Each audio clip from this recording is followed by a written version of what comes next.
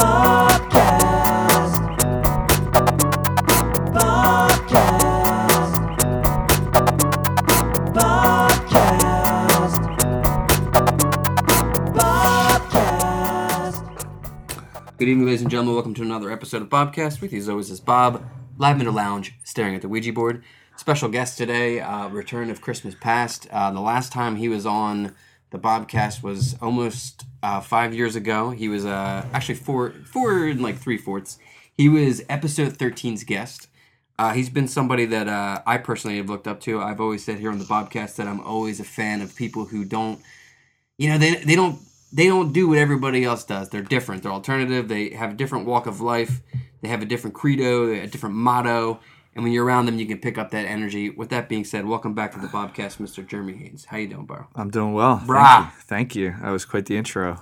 Yeah, I've been thinking about it all morning.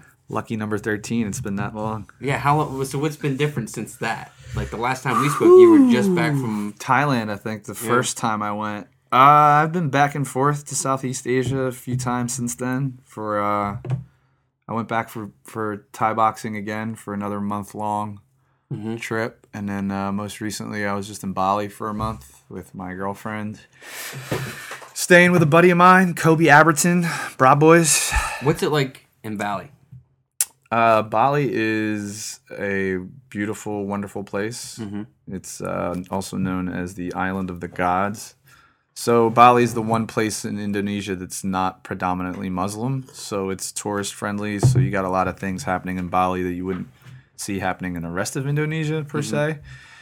But it's cool. It's like surfer's paradise, vacations, amazing beaches, good food, good people. We got really lucky. We stayed with a friend of mine who's a professional surfer, who had an amazing house on the side of a cliff. It was epic. It was crazy. It was one of the best trips I've ever taken in my life. So, let me ask you a question then. So, when you go on a trip like this, and then you have to come back here to Plymouth Meeting / Conshohocken, the United States of America. Back to life. But, why does it have to be that way? Is it just because of, you know what I'm saying? I don't think it does. Let's bring up right away DiCaprio, The Beach. You know what I mean? That movie still, what is it, 17 years later, that movie still resonates today with me of being off the grid. Yeah. And when you're off the grid, do you think, first off, everybody should try to get off the grid at least once. And I know it's hard if you got kids. If you don't have kids, you really should just separate yourself from everything you've learned here in America and go somewhere like that, So or wherever you're from, I think it's important. Yeah, I mean, people in Europe, they tend to understand this. I think Americans don't get this type of. Yeah, we have a tendency not to think outside of our immediate situation. So whether you're living in the town that we grew up in, Conshohocken, or whether you're living in a small town in Arkansas or even California for that matter, it's hard to see beyond that for a lot of people. So luckily, growing up, my parents, my brother and I were born in Europe, so we had that going for us. We traveled a lot when we were young. And then when we moved to the States, we spent a lot of time going back and forth. So the idea was never, anything other than, go, travel, see as much as you possibly can. So as an adult, I made a conscious decision to continue that throughout my life. And Bali was hard to come back from, but since I've been back from Bali, a lot of things have changed personally and professionally in terms of the plans that were made when we were in Bali and kind of the things that we talked about. I'm now seeing come to fruition through hard work and a lot of positive energy and manifestation. And I think you just try to not dwell on the fact that it's not when am I going to be able to do that again, just more so when am I doing that again?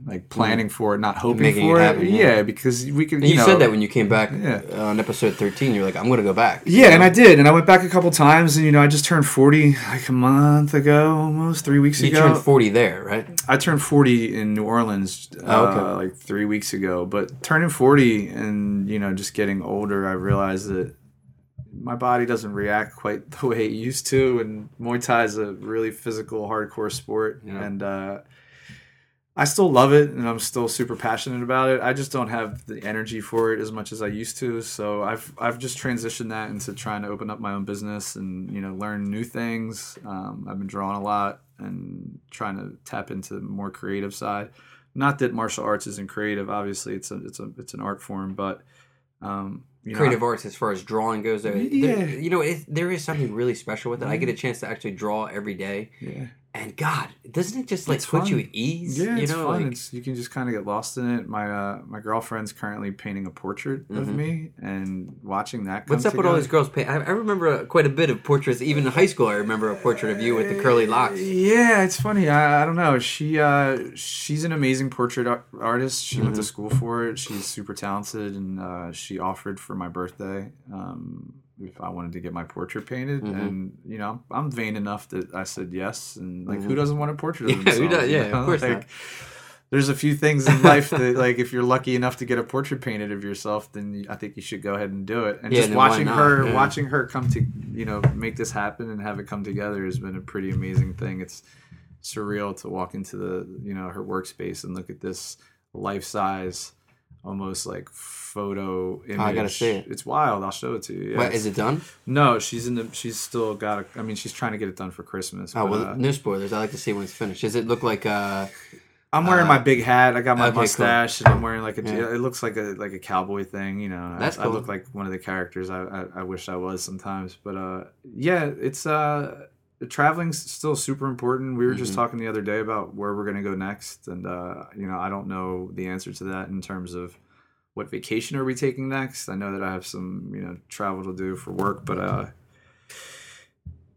you just gotta plan for it and make it happen. Like you said, it's harder when you have kids and a family and like jobs. Even that though, you still can go do something that's against the grain and not like the truth. Like if you have kids and stuff like that, lots of parents like tend to think that they can't do stuff. Sure. You know what I mean? Like those. I think a lot of the people that we grew up with and just people in general get caught up in what they think they're supposed to do. So, I know why. That's why you see a lot of the people we know that are getting divorced and are having these weird crises in their life where they haven't lived, and now all of a sudden they feel like they need to, and you see them at the bar blacked out drunk and they're 40 years old, and you're like, bro, you should have done this when you were 22, but you got married, you got kids, and you thought that was the route, and now maybe who knows what there's no right or wrong. It's just like you were saying earlier previously to us getting on, like if you don't live and then all of a sudden you feel like you got to get it all in, that's probably not the right way to go about it. So, and unfortunately that happens quite a bit because people feel as if they have to do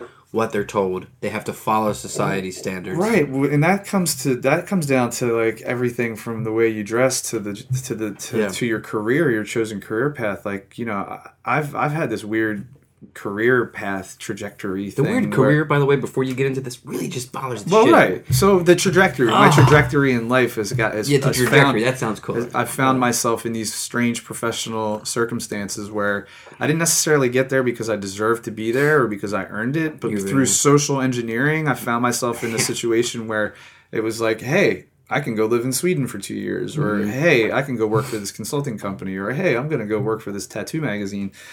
I don't think I was ever really passionate about anything that was connected to the job or the career. I was more passionate about like the experiences. I'm all about that. I've had 33 jobs, counting, standing.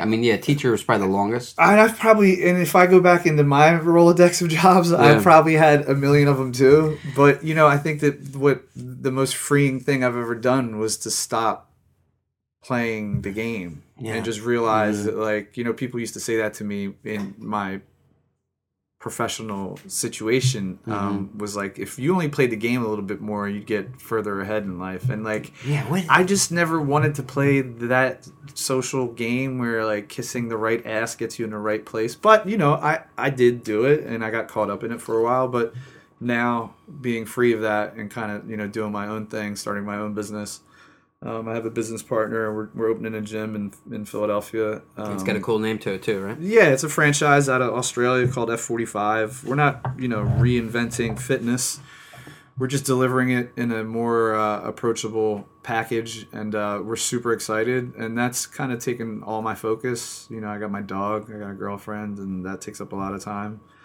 And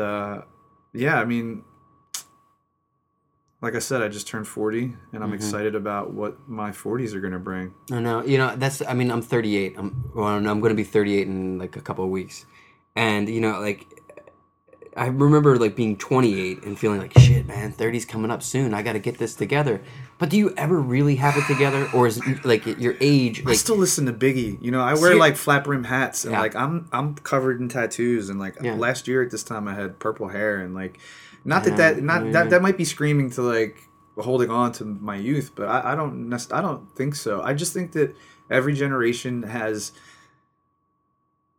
trouble growing up. Like we're seeing it now in what's happening with all the sexual harassment stuff. Is like the previous generations got away with a lot of shit that like nowadays you just can't do that anymore. No, it's just not acceptable. And was it acceptable before? Probably not, but people got away with it because of the social construct of what was happening. So Weinstein, man, he opened Pandora's box. I mean, like, look, this has been going on forever. And the strange thing, though, is like, okay, Harvey gets caught. The dude Matherson we talked about in the previous podcast, he got caught. He got fired. Danny Matherson?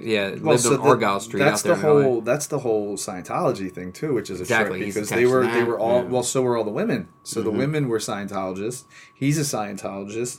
You got to keep that in house. You can't go blabbing to the fact that it's even out in the press now means that somebody broke with the church or like there's all kind. But Harvey Weinstein, Kevin Spacey. Like, all these guys get fired, right? Before, a couple of weeks before the election, Donald Trump comes out. He's on the bus with Bush.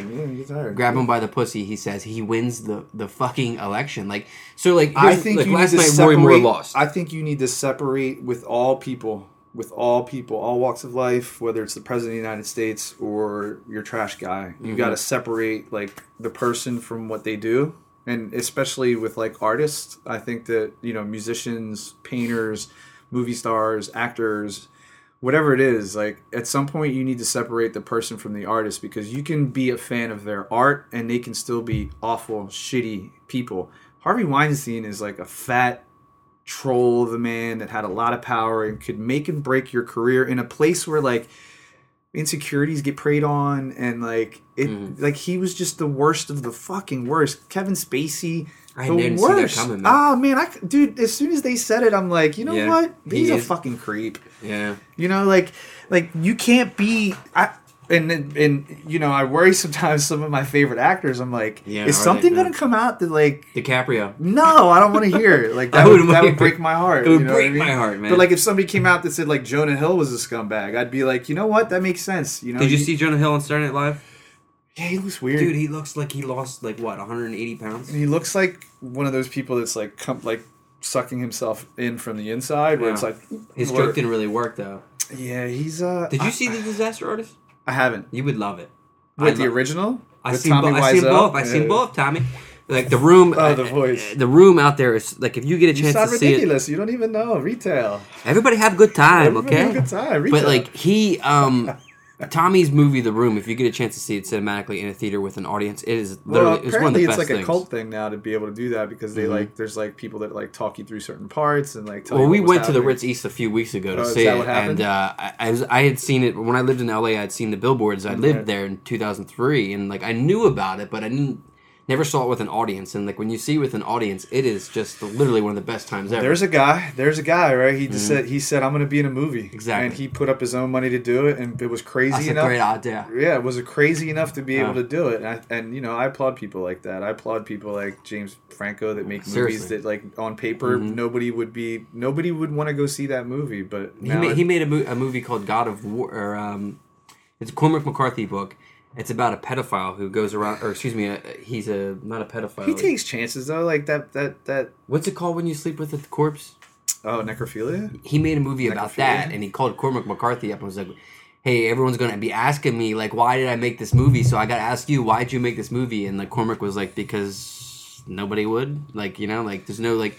And like we were just saying a moment ago about art, and like you can't judge an artist by their actions. Yeah, just because you're a good actor doesn't mean you're a good human being. Exactly. It almost probably goes against the idea of being like a good actor. Like I read a good William Dafoe recent quote, because he's getting a bunch of accolades for his newest movie, but he said something along the lines of, "Oh yeah, I want to see that, the Florida one." Yeah, he said something along the lines of like, people always tell me about my performances, and like a good William Dafoe performance and I'm fucking this up, but essentially what he said was, I want to, if I am judging myself, the best performance I can give is disappearing. You don't see William Dafoe giving a performance. I become this person that I have been cast to be. That's always my favorite roles, is when they're submerged. Well, right, like Leo in Django. Gary Oldman. That. Oh, dude, the new one. I gotta say it. Have you seen the previews? I saw the previews. He doesn't. There's no Gary. There's no Gary. But I mean, prosthetics. James Franco also uses prosthetics in The Disaster Artist. Django Unchained. Leonardo DiCaprio. Django, is one of the gnarliest, headiest roles I've ever seen. It's gnarly. crazy. And like very brave for him to take on that role at that point in his career. Also, too, one of the best performances ever, where he's delivering that long monologue. Put your hands on the table, and like he smashes his hand. It keeps going. Whips out the. And when you watch it, podcast listeners out there, you can go on YouTube and just Google DiCaprio Django accident. He basically cuts his hand open on a glass ashtray and just bleeds out. And he looks at it at one point during the take. And he's like, shakes it out, yeah, like shakes it out. And like you could see like Christopher Waltz sitting at the table, and like they're reacting to the blood and being like. Right. There's this one point where you see Christopher's like head turn, like, should we cut? And like like they're like no, but like, and you hope that like a guy like him that we love and respect for the work that he's done, he keeps his life super private, apart from dating every supermodel that's ever lived, and like having the list is 20 plus, having a 12-year age difference since the time he was like 30. They've been like 19, whatever. Mm-hmm. Apart from that, he keeps it pretty private. So like. Maybe he goes like the Nicholson route, which I'm sure he wants to. That's his boy. He loves Nicholson. You could see him kind of aging into that type of movie star where he's just always like super cool and always dating hot younger girls. Yeah. But please don't come out with some bullshit that like you know what I mean, like him, Brad Pitt, like the people that like Legends of the Fall is still one of my favorite movies, and like that's like the saddest movie ever made in the universe. But, so like what, Brad got drunk on this plane and then like beat up his kid. Brad was married to Angelina Jolie. I'd probably be getting drunk on a plane too. She seems like she is a lot to handle. She's only 42, and like what's he like 50? There's 10-year difference, right? But like I feel like she's got the soul of like an 87-year-old witch. Yeah. But I felt bad for Brad, and then like Brad came out like a month or two ago. He looked like he lost at least maybe like 20 pounds of just like, sick weight, and like he didn't look like himself, You're talking about that GQ, the GQ magazine. I read it and it was like, I'm not drinking no more. He's making art. There hasn't been a day where I haven't been sober. I'm sober now, and it's just like, okay, like I get it. Apparently he had like a not a Winnebago, but what are those? Like a outside. It was just where you go get smoked up. Yeah, where you go get smoked up and drink beers. Apparently he drank like a six pack of like beer every day and got stoned like every day. But what do you do when you're Brad Pitt? That's just part of like the thing. You can't go nowhere. You've built this life for yourself where your wife just keeps adopting kids from different places, and like you keep doing. I remember long ago him like talking about like him wanting to have kids and stuff like that, but like I guess he found Angelina, and then like they just had all these kids, but like. It's just, I didn't like hearing that stuff about Brad. I mean, and it's weird. But it humanizes him, too, at the same time, because you're just like, he's just, it's like the Jim Carrey. You see the Jim Carrey? I loved it. It resonated with me so much where, like, when Jim says, and he looks into the camera, and, Jim Carrey, highly recommend, spoilers if you haven't listened to or watched Jim and Andy. Yeah, it's a story of how Jim Carrey portrays Andy Kaufman. And when he was filming this movie, he stayed in character as Andy Kaufman, had this documentary film crew role, and he just films the whole time. But it's like a documentary on him playing Andy, and it's also a little bit about Jim. And Jim says this part where he's just like, I have nothing to look forward to. I've done it all. And when he's telling it to you, like, you look at it in his eyes. You believe it. And, like, he's also somebody who recently has been accused of giving people sexual diseases, pills. Like, the girl committed suicide. What was his one quote? I think it was, like, I hope everyone gets the chance to get everything they ever wanted in life to realize that it's not enough. It's not enough. Which is, like, wild because he was successful beyond his wildest dreams. But that's another guy, to bring it back to, like, the positive and, like, manifestation and, like, what I've been doing in my life is, like, that guy wrote himself a $5 million check. Or a $10 million check and gave himself 5 years to make it. Mm-hmm. And on the eve of the 10th or the whatever year, he got like the mask and got a $10 million check. Yeah, 3. Remember, he went to the tarot card reader or whatever? Yeah. You're going to have 3 movies that'll change your life. Oh, right. Ace, The Mask, and Dumb and Dumber. Right. And Still to this day, classic. Ironically enough, on my 40th birthday, I got my tarot cards read for the first time in New Orleans. I think I read that on Instagram, yeah. And, I don't know anything about getting my tarot cards read, but from what I can gather, I had a really good reading. It felt good. She kind of hit on all kinds of good stuff. And I've been manifesting for this entire last 6 months trying to get this business together, and things have just been falling into place. And it's a crazy feeling because, you just keep vision, you keep the vision like, I'm sure at some point, you did it with Downtown Harvest, your band, you saw yourself with the record deal and you saw yourself on stage and you saw yourself doing this, but that was a collective of like a bunch of people. Like hard, I see myself. Collaborative stuff is hard. Yeah. And I have a business partner, but like, I'm the one that's going to be putting in the sweat. I'm the one that's going to be putting in the work. And like, I hope when I get there, I don't have that Jim Carrey moment where I'm like, all right, I got everything I wanted. And I think it is true. I think it's because then you open up a second gym, right? And then once you have 2, you're like, oh, well, now I got to do 3. And then 5. And then at what point is it enough? Right? That's just the thing, though, is like success is what we measure like our lives by. Right. Like, I haven't made it yet. You know what I mean? Like I remember like after post-Downtown Harvest years when I started entering my early 30s, being extremely depressed about the fact that we didn't make it. We got literally to the, we had a meeting with Atlantic Records. We had all this shit, you know what I mean? And, like, it didn't work. But it wasn't until much... We got to the front porch. But it wasn't until much later in life that I started realizing that as much as I started passing the blame on this person, that person, this person, that, whatever, it really all comes down to, it's just you have to believe in yourself no matter what. You know what I mean? You have to be the one who says to yourself, like Jim did, I'm going to write this check. I know I can do it. And the other thing that I didn't know then at the end of my 20s that I do know now is that you have to be willing to let all guards down. And you have to be willing to be completely free. Like Jim says, like, I'm just going to go out there and I'm just going to do whatever I want. And he goes out there and says, well, alrighty then. And everyone is just like, wow, okay, everything's going to be cool.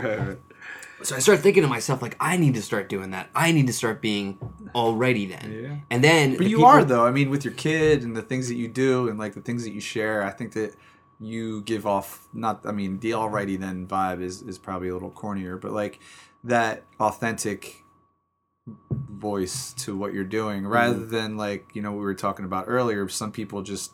Status updates and whatever. Like, I'm just as guilty as anybody else. I probably look at my phone way too much. I know it bothers some people. It bothers my wife, and she's like, but not to stop your thought there, but I was reading about this. We're both artists, right? We both like being creative. When we check our phones, it's not because we're checking our phones to check our phones. We feel the need to connect, not just like think about like before the cell phones. Yeah, in high school, like you know what I mean. Like you want to connect with people, you want to share ideas. I think that you just hit the nail on the head. I think that we're the last generation of kids that went through high school without technology. The advent of technology for us, especially male brains that were brought up in that era where we didn't have it, we're almost worse than the millennials or the young kids that grow up with it because they don't know anything different. We can look back and be like, I remember when we didn't have shit, like pay phones, and I had to knock on motherfuckers' doors. And like, you had to pick up the phone, call collect, star 69, all that bullshit. But, I'm the first motherfucker in line for a new iPhone every fucking time. Really? You got the new one? Yeah, I got that. Do you got that, John? Yeah, it's not... Yeah. You know how long that lasted? As long as, like, a new pair of sneakers. The feeling of as long as anything you buy new, except for maybe a musical instrument. That probably feels good for a long time. But, like... I don't know. I've had the same base since 2000. Yeah, with technology, though, like, it's like a new computer. Like, how long does that last before you're just like, oh, new piece of technology. Yeah, on to the next one. I bought a new TV the other day. It's like already, it's just like dusty. It's in the I see what you're saying. You know what I mean? It's just part of what you do, and over the course of all these episodes in the Bobcast, I always do talk about what it was like to grow up without technology, and also realizing that we're both cursed and blessed at the same time, because it's like we had a chance to experience things in the most natural way. And like the 90s, man, I always thought to myself, man, the 60s, man, the Doors, the Beatles, like all this great shit. And like, I just wish that somebody would have pushed me on the shoulder and said, dude, wake up. You're living it again now. Well, Nirvana, Pearl Jam, like, you know, I think that everybody, I mean, you know, some decades probably not as much as others, but I think that like I had this conversation with my buddy Kobe in Australia with our girlfriends and talking about like what it's like to grow up as a boy now. Yeah, right. And how hard it is for them not to be soft. And like from music to like being social, not social, like it's a lot easier for a kid to dive into his phone or technology or coding or ADD drugs or like whatever it is. When we were young, it wasn't really like that. You had to kind of like go out and figure it the fuck out. And you know, there was no ADD drugs then. Well, I mean, I had ADD. Maybe there was. Yeah, there's Ritalin and stuff, but it wasn't like nobody knew. Like, you know, if like you went back into 1989 and said, "Hey, that kid's got ADD," like what? He's got candy, like ADD. What? You know, like I'm not gonna sit here and say I've never tried. You know, the science that's out there for the people that have dealt with that, and I do feel like it's like a super fucking drug. And it's a super stimulant. It's a super stimulant, but you feel like you can literally do anything you ever planned in your life, all in that day. Yeah, before the sun but goes it's also down. made from a man. You know, like it's made from, you know, but at the same time, I mean, we could. The other thing too is like, do you remember at all like growing up with kids that had the food allergies that they do today? Like, what happened? They went to the doctor and I don't know. I mean, they had some type of reaction and went to the doctor. Like it wasn't so much pre, it was post. So it was like crisis management, but not like crisis prevention. So it was like, you didn't know you had a fucking peanut allergy. Yeah. You had an allergic reaction. Well, motherfucker, you learned. Yeah. Whereas like now it's like, well, he has a peanut allergy and he's allergic to this and he's got to get that and he's got to do this and we got to make sure that he doesn't even walk into the fucking building. Yeah. Like he can't go out. Building like a generation of humans that are like scared. Not even scared, but like if you spend all your time in a weird little bubble and then you come out of that bubble, yeah, you're going to get sick. You haven't been exposed to anything. You haven't been exposed, yeah. That's what, like, you know, when I work in education, I let the kids sneeze all over me. I used to bug out and like get hand sanitizer, like no more. Circle it all back to what we've like started on is the idea of like the preconceived notions of what you think you're supposed to do. That is a bubble.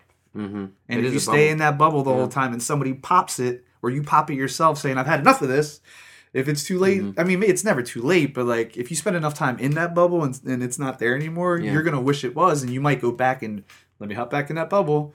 And then you realize once you're back in there, like, oh, wait, I didn't really like this. That's why I broke it. And then you start, that's when I feel like things start to change for people. I guess with you and me and some of the people that we know, lucky enough that bubble either got burst for us or we bursted or we just made our own bubbles along the way inside of that bubble, you know, like I do feel as if like people they put such like, you know, and I was guilty of it. I remember being like, I want to be 33 when I become a dad. 33 was the age that Jesus got crucified. That seems cool to me. It's the last number on the roulette table.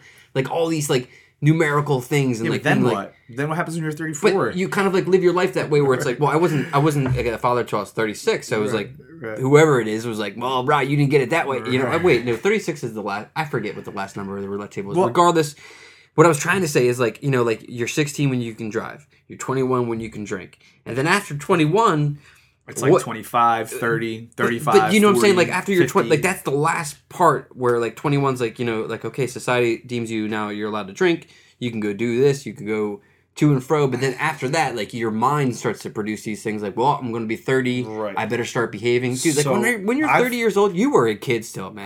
Come on, man. I'm 40. I know. And that's why I can't escape drawing on myself. I just draw on myself with permanent ink. You know what I mean? I love your tattoos, by the way. This one right here on the hand, the eye. Oh yeah, the crab. But that whole idea is like central to my experience. You know what I mean? Like I just wish that people were able to live more freely, so that way they'd be able to experience more, and also be able to experience more not just by taking vacations, but spiritually too as well. It's scary. It's scary. And it's scary for people to think that there's another option. And you're a product of your environment, and you're a product of the people you hang out with, and you're a product of like your parents and the way they brought you up. And I think we're basically neurological blueprints for what our parents instilled in us and the generations before that. Which is the scary thing about, you know, reproducing, because you will inherently do that to your children. Well, and yeah, you have he's to work already doing really, stuff that like I'm like, oh my god, you're going to be a drummer. You're going to be a drummer. I mean, I wasn't a drummer. I was a bass player, but he picked up the drums because I started playing drums 2 years ago. Right. But he's now also. But what I'm saying is, it's difficult for it not to happen. It's the most natural thing, DNA, except for the fact that in like the wild kingdom of nature, at some point, the father chases the son away and says, "Go fuck off and live your own life. This is my pack." Yeah. We're humans. We don't do that. Stay with Papa until you're ready to go do your own thing. But you have a really good vibe with your kids, so I feel like it'll be like a friendship. Not everybody is lucky to have that. It's hard to have that, and it's hard to have like I've been around parents who are not really too sure how to parent because they want to give their kids choices, and look, choices are great, but guidance is more important, and that's the way look. You can. I certainly didn't get a lot of guidance in my life. I think having artistic parents and having a old school European mother that was also dealing with transitioning to America at a time where we were also like new to America, and having my father who's an artist but was really trying to make a living. It's does your dad still produce like do like all the upholstery and stuff like that? He still does stuff. I mean, I remember when I first met Jeremie, it was through his brother Alyosha, maybe around 1996 or so.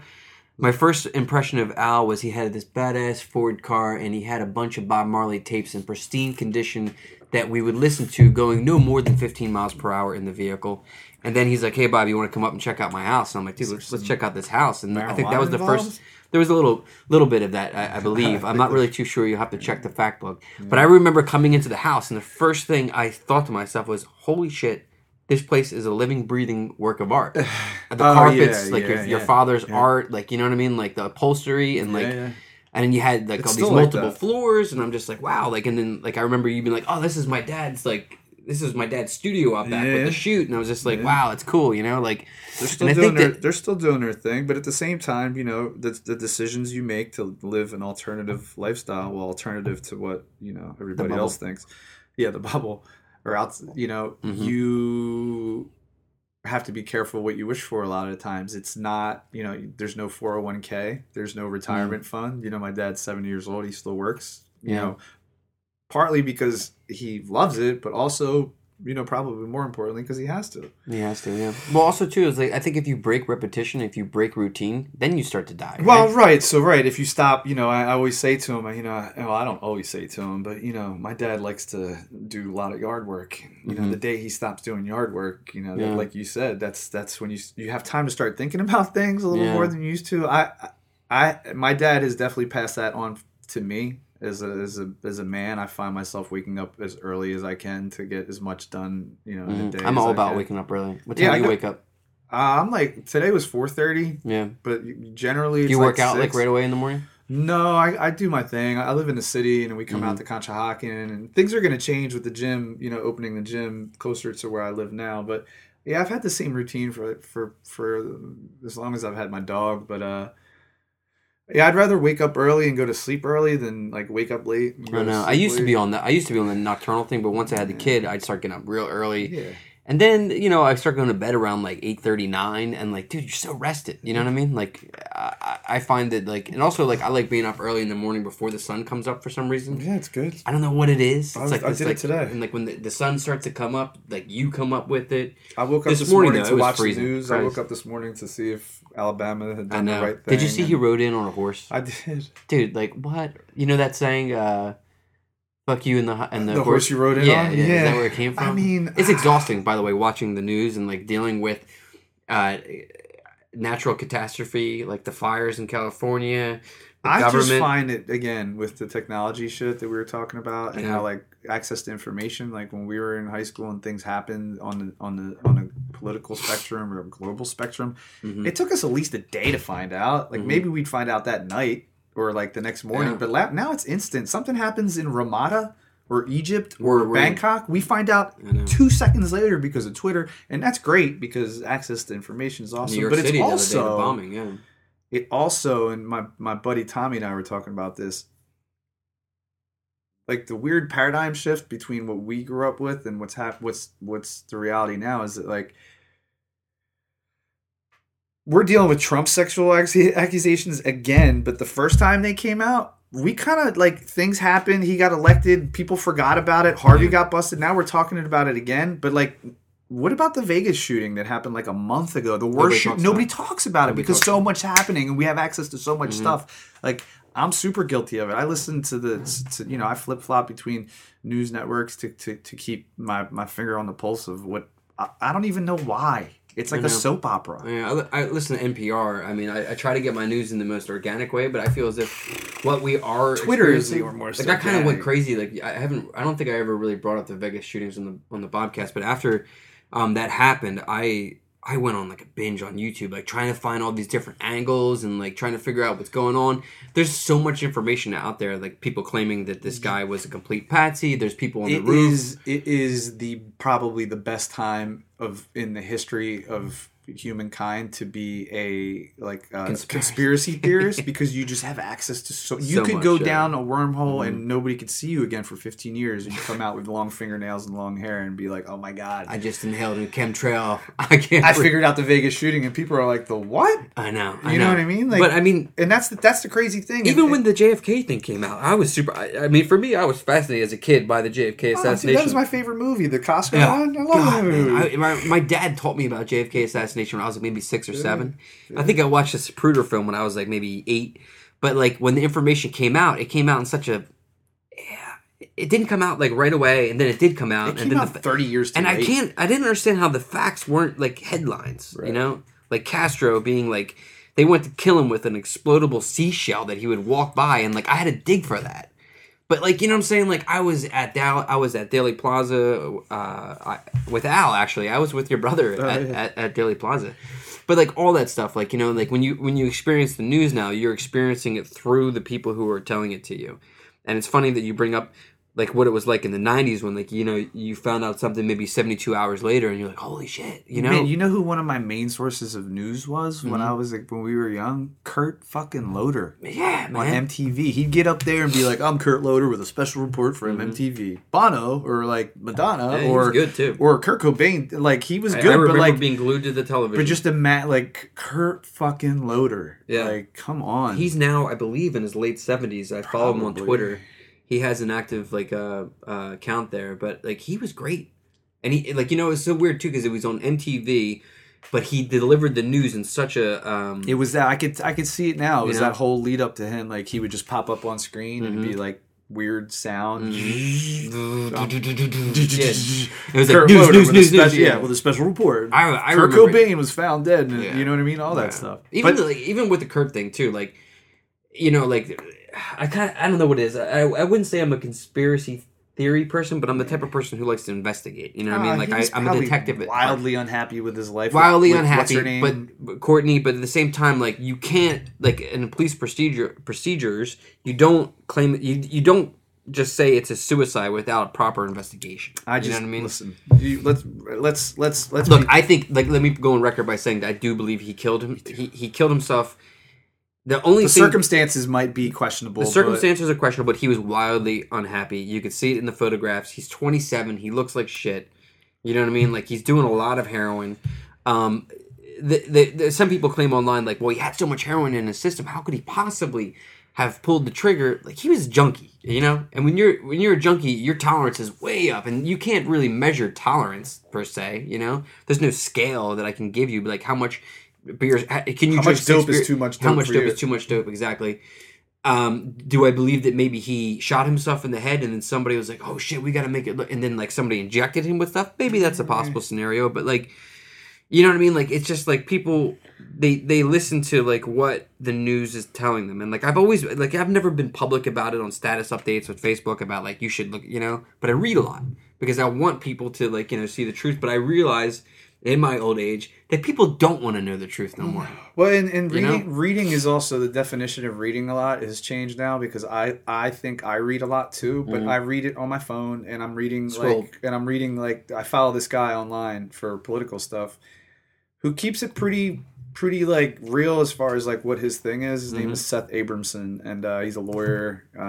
He's also a law professor out of some school in New Hampshire, and you know he makes no bones about it. Like, he's not a Trump fan, but like he just puts out the facts, and it's just factual stuff, and like is it left leaning? Yeah, I suppose, because he's not a huge fan of Trump, but that's the type of information I feel like I quantify and I say, okay, I can trust this. Like, when it's bad news, he reports the bad news. When it's good news, he reports the good news. It's like... I'm about to follow him on Twitter. Yeah, it's not bad. You know, he gets a lot of shit because, again, he doesn't like... Okay, Google, stop.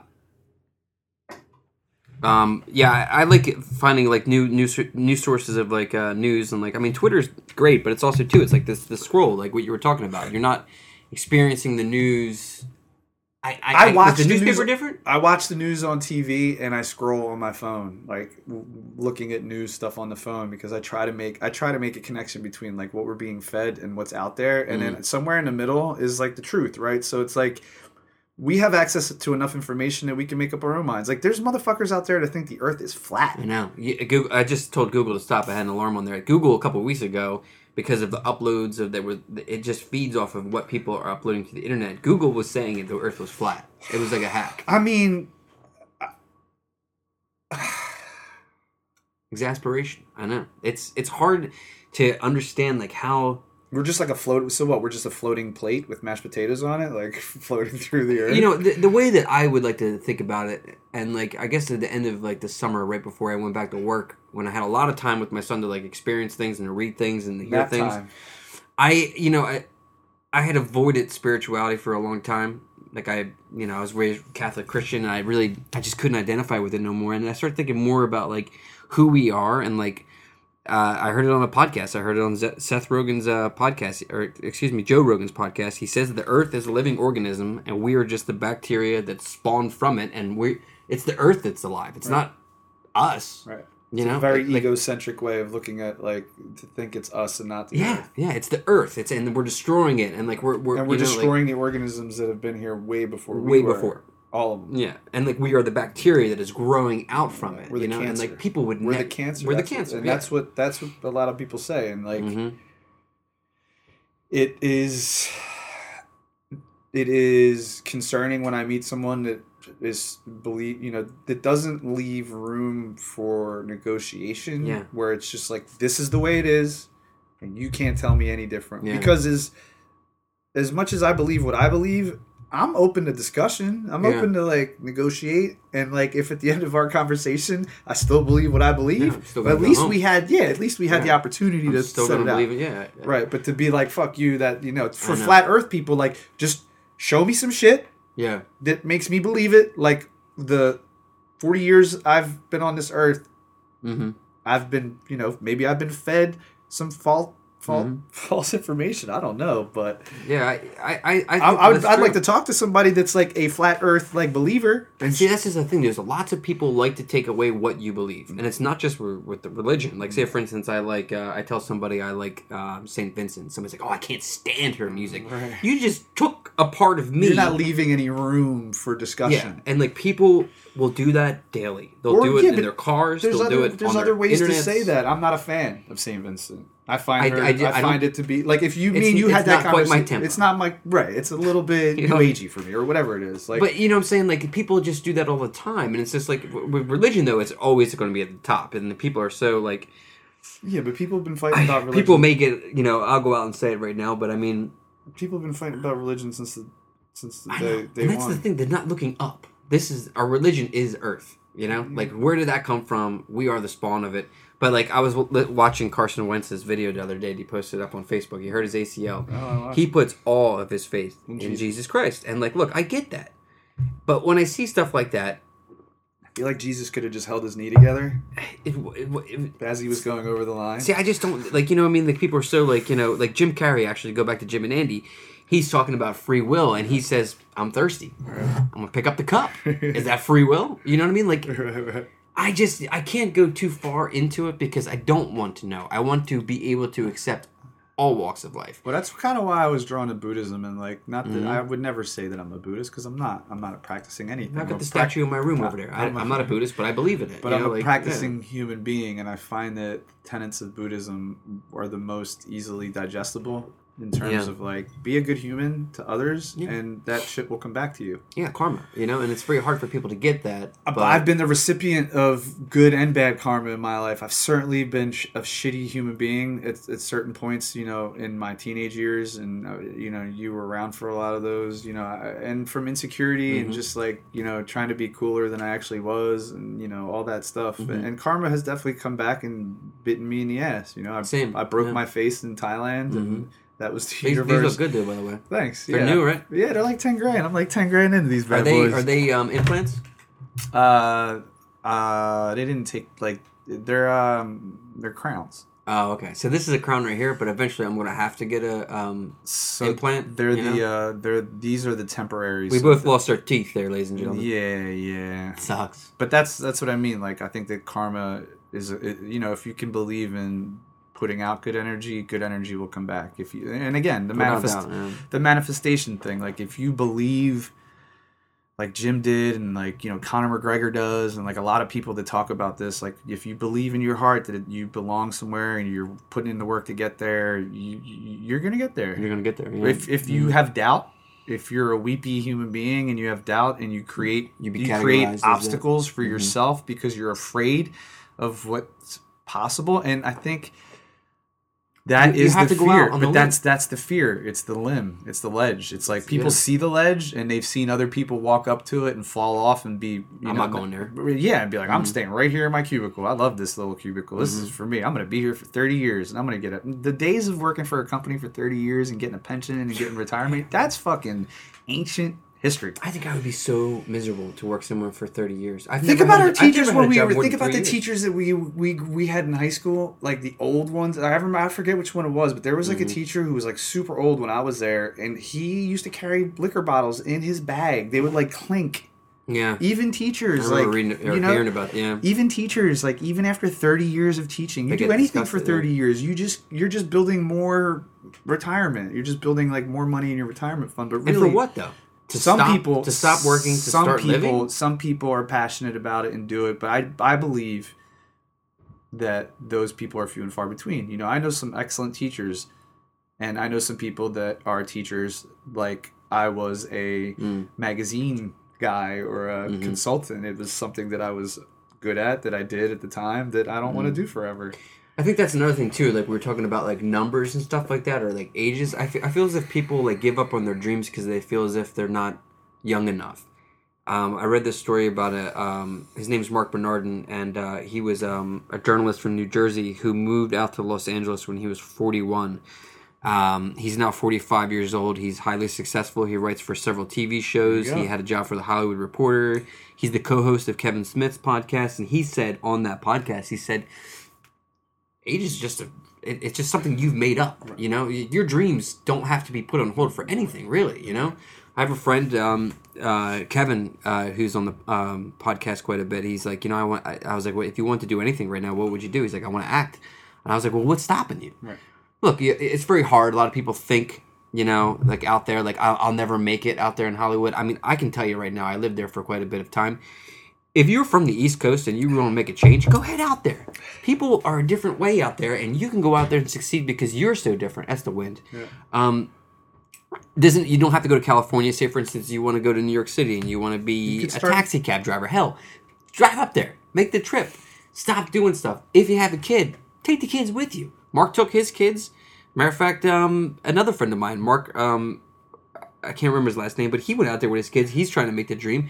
If you're making the dream happen, at least you're trying, you know, and at least you're living, you know, and like, I feel as if a lot of people think like, you know, well, I deserve this. Well, who's supposed to give it to you? Well, that's entitlement, though. Entitlement sucks. There's a lot of people that grow up with, you know, feeling like they're entitled to this, that, and the other thing. People grow up thinking that they're owed something. I I felt like I was stealing everything. Like nobody owed me shit. Like I knew that everything I got, I probably was. And that kind of goes back to what I was saying about some of my like professional stuff. Is that like I don't necessarily think I earned it or like deserved to be there. I just found myself there through interesting social situations. But when I was a kid, it was like if I found myself on the winning team, it wasn't because I was the best player. It's because like my friend was on the winning team and he didn't feel like picking me last. So at least you had trophies. Now they don't give trophies; they give participation trophies, which is like I won championships in baseball when I was a kid, not because I was good at baseball, because the kids around me were good at baseball. It's like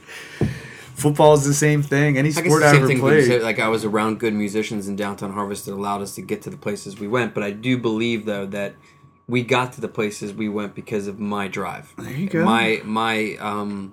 And you probably didn't get to the places that you wanted to go to, not because of what you put into it or didn't. To be honest, to be quite frank, it was because my dream wasn't as fulfilled as the others' dreams. They didn't see themselves as that. That's the thing about bands, right? That's why people are. Well, I'm in two now. Right. The one band I'm in, Judah Kim and Assassination. Like the one thing about Judah, I can say here on the podcast is that he has such ambition, such drive, because he's been trying for so long. And his new batch of songs that we got coming out, this new record we just recorded, I think it's some of the finest stuff I've ever recorded on.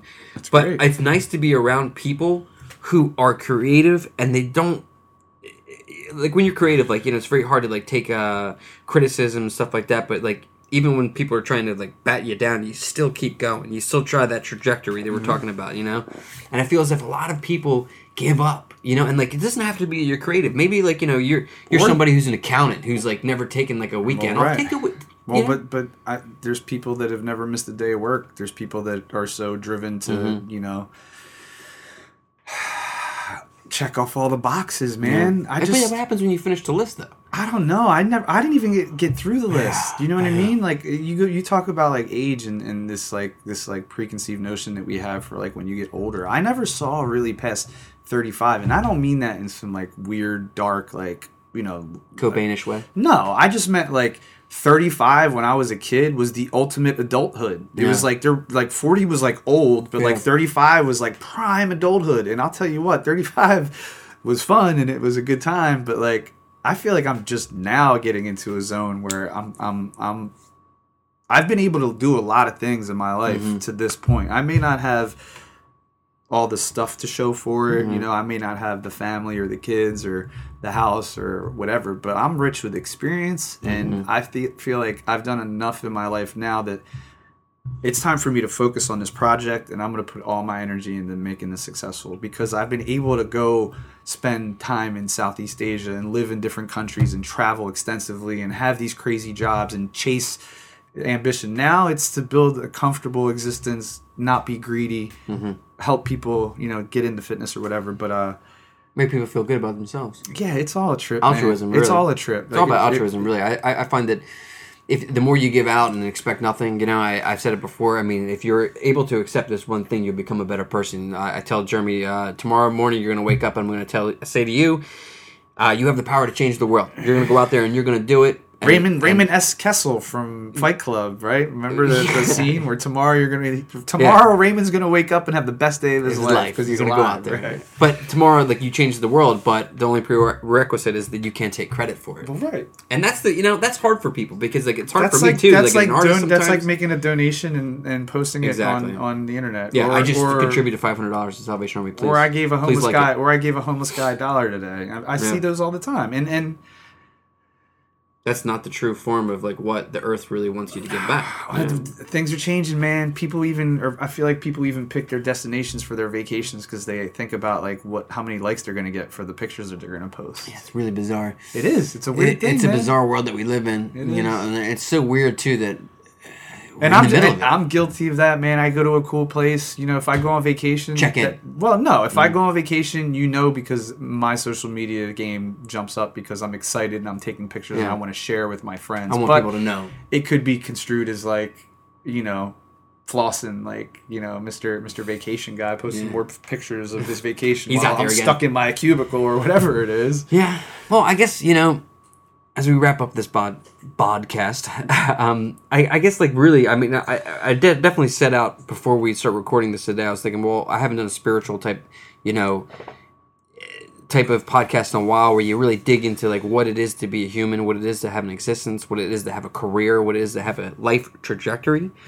So I appreciate you coming on the show and doing that, because Love it. I know that you are that way, and I know that like your life force is a lot different than the other people out there who seem to be contrived. So like, I guess the message would be is to, if you want to experience something, go and experience it. If you want to go to Thailand and you want to become a boxer, fuck, get on the plane and go. At the same time, if that isn't for you, that's okay too, man. Because the choices that I've made, or the choices that we've made, aren't for everybody. No, they're not. And I wouldn't, suggest walking into, life-changing decisions lightly. They're, do what feels right. And if it feels wrong while you're doing it, then you're probably doing the wrong thing. We all know when we're being forced to do something or doing something that we hate, and we know it, and the reasons why we're doing it are the wrong reasons, but you continue to do it, and you continue, and then you can't get out because then you got this and that and the other thing weighing over you. I just strive to continue on the journey and make the best of it. That's all we can do. That's it. My name's Bob. This has been another episode of Bobcast.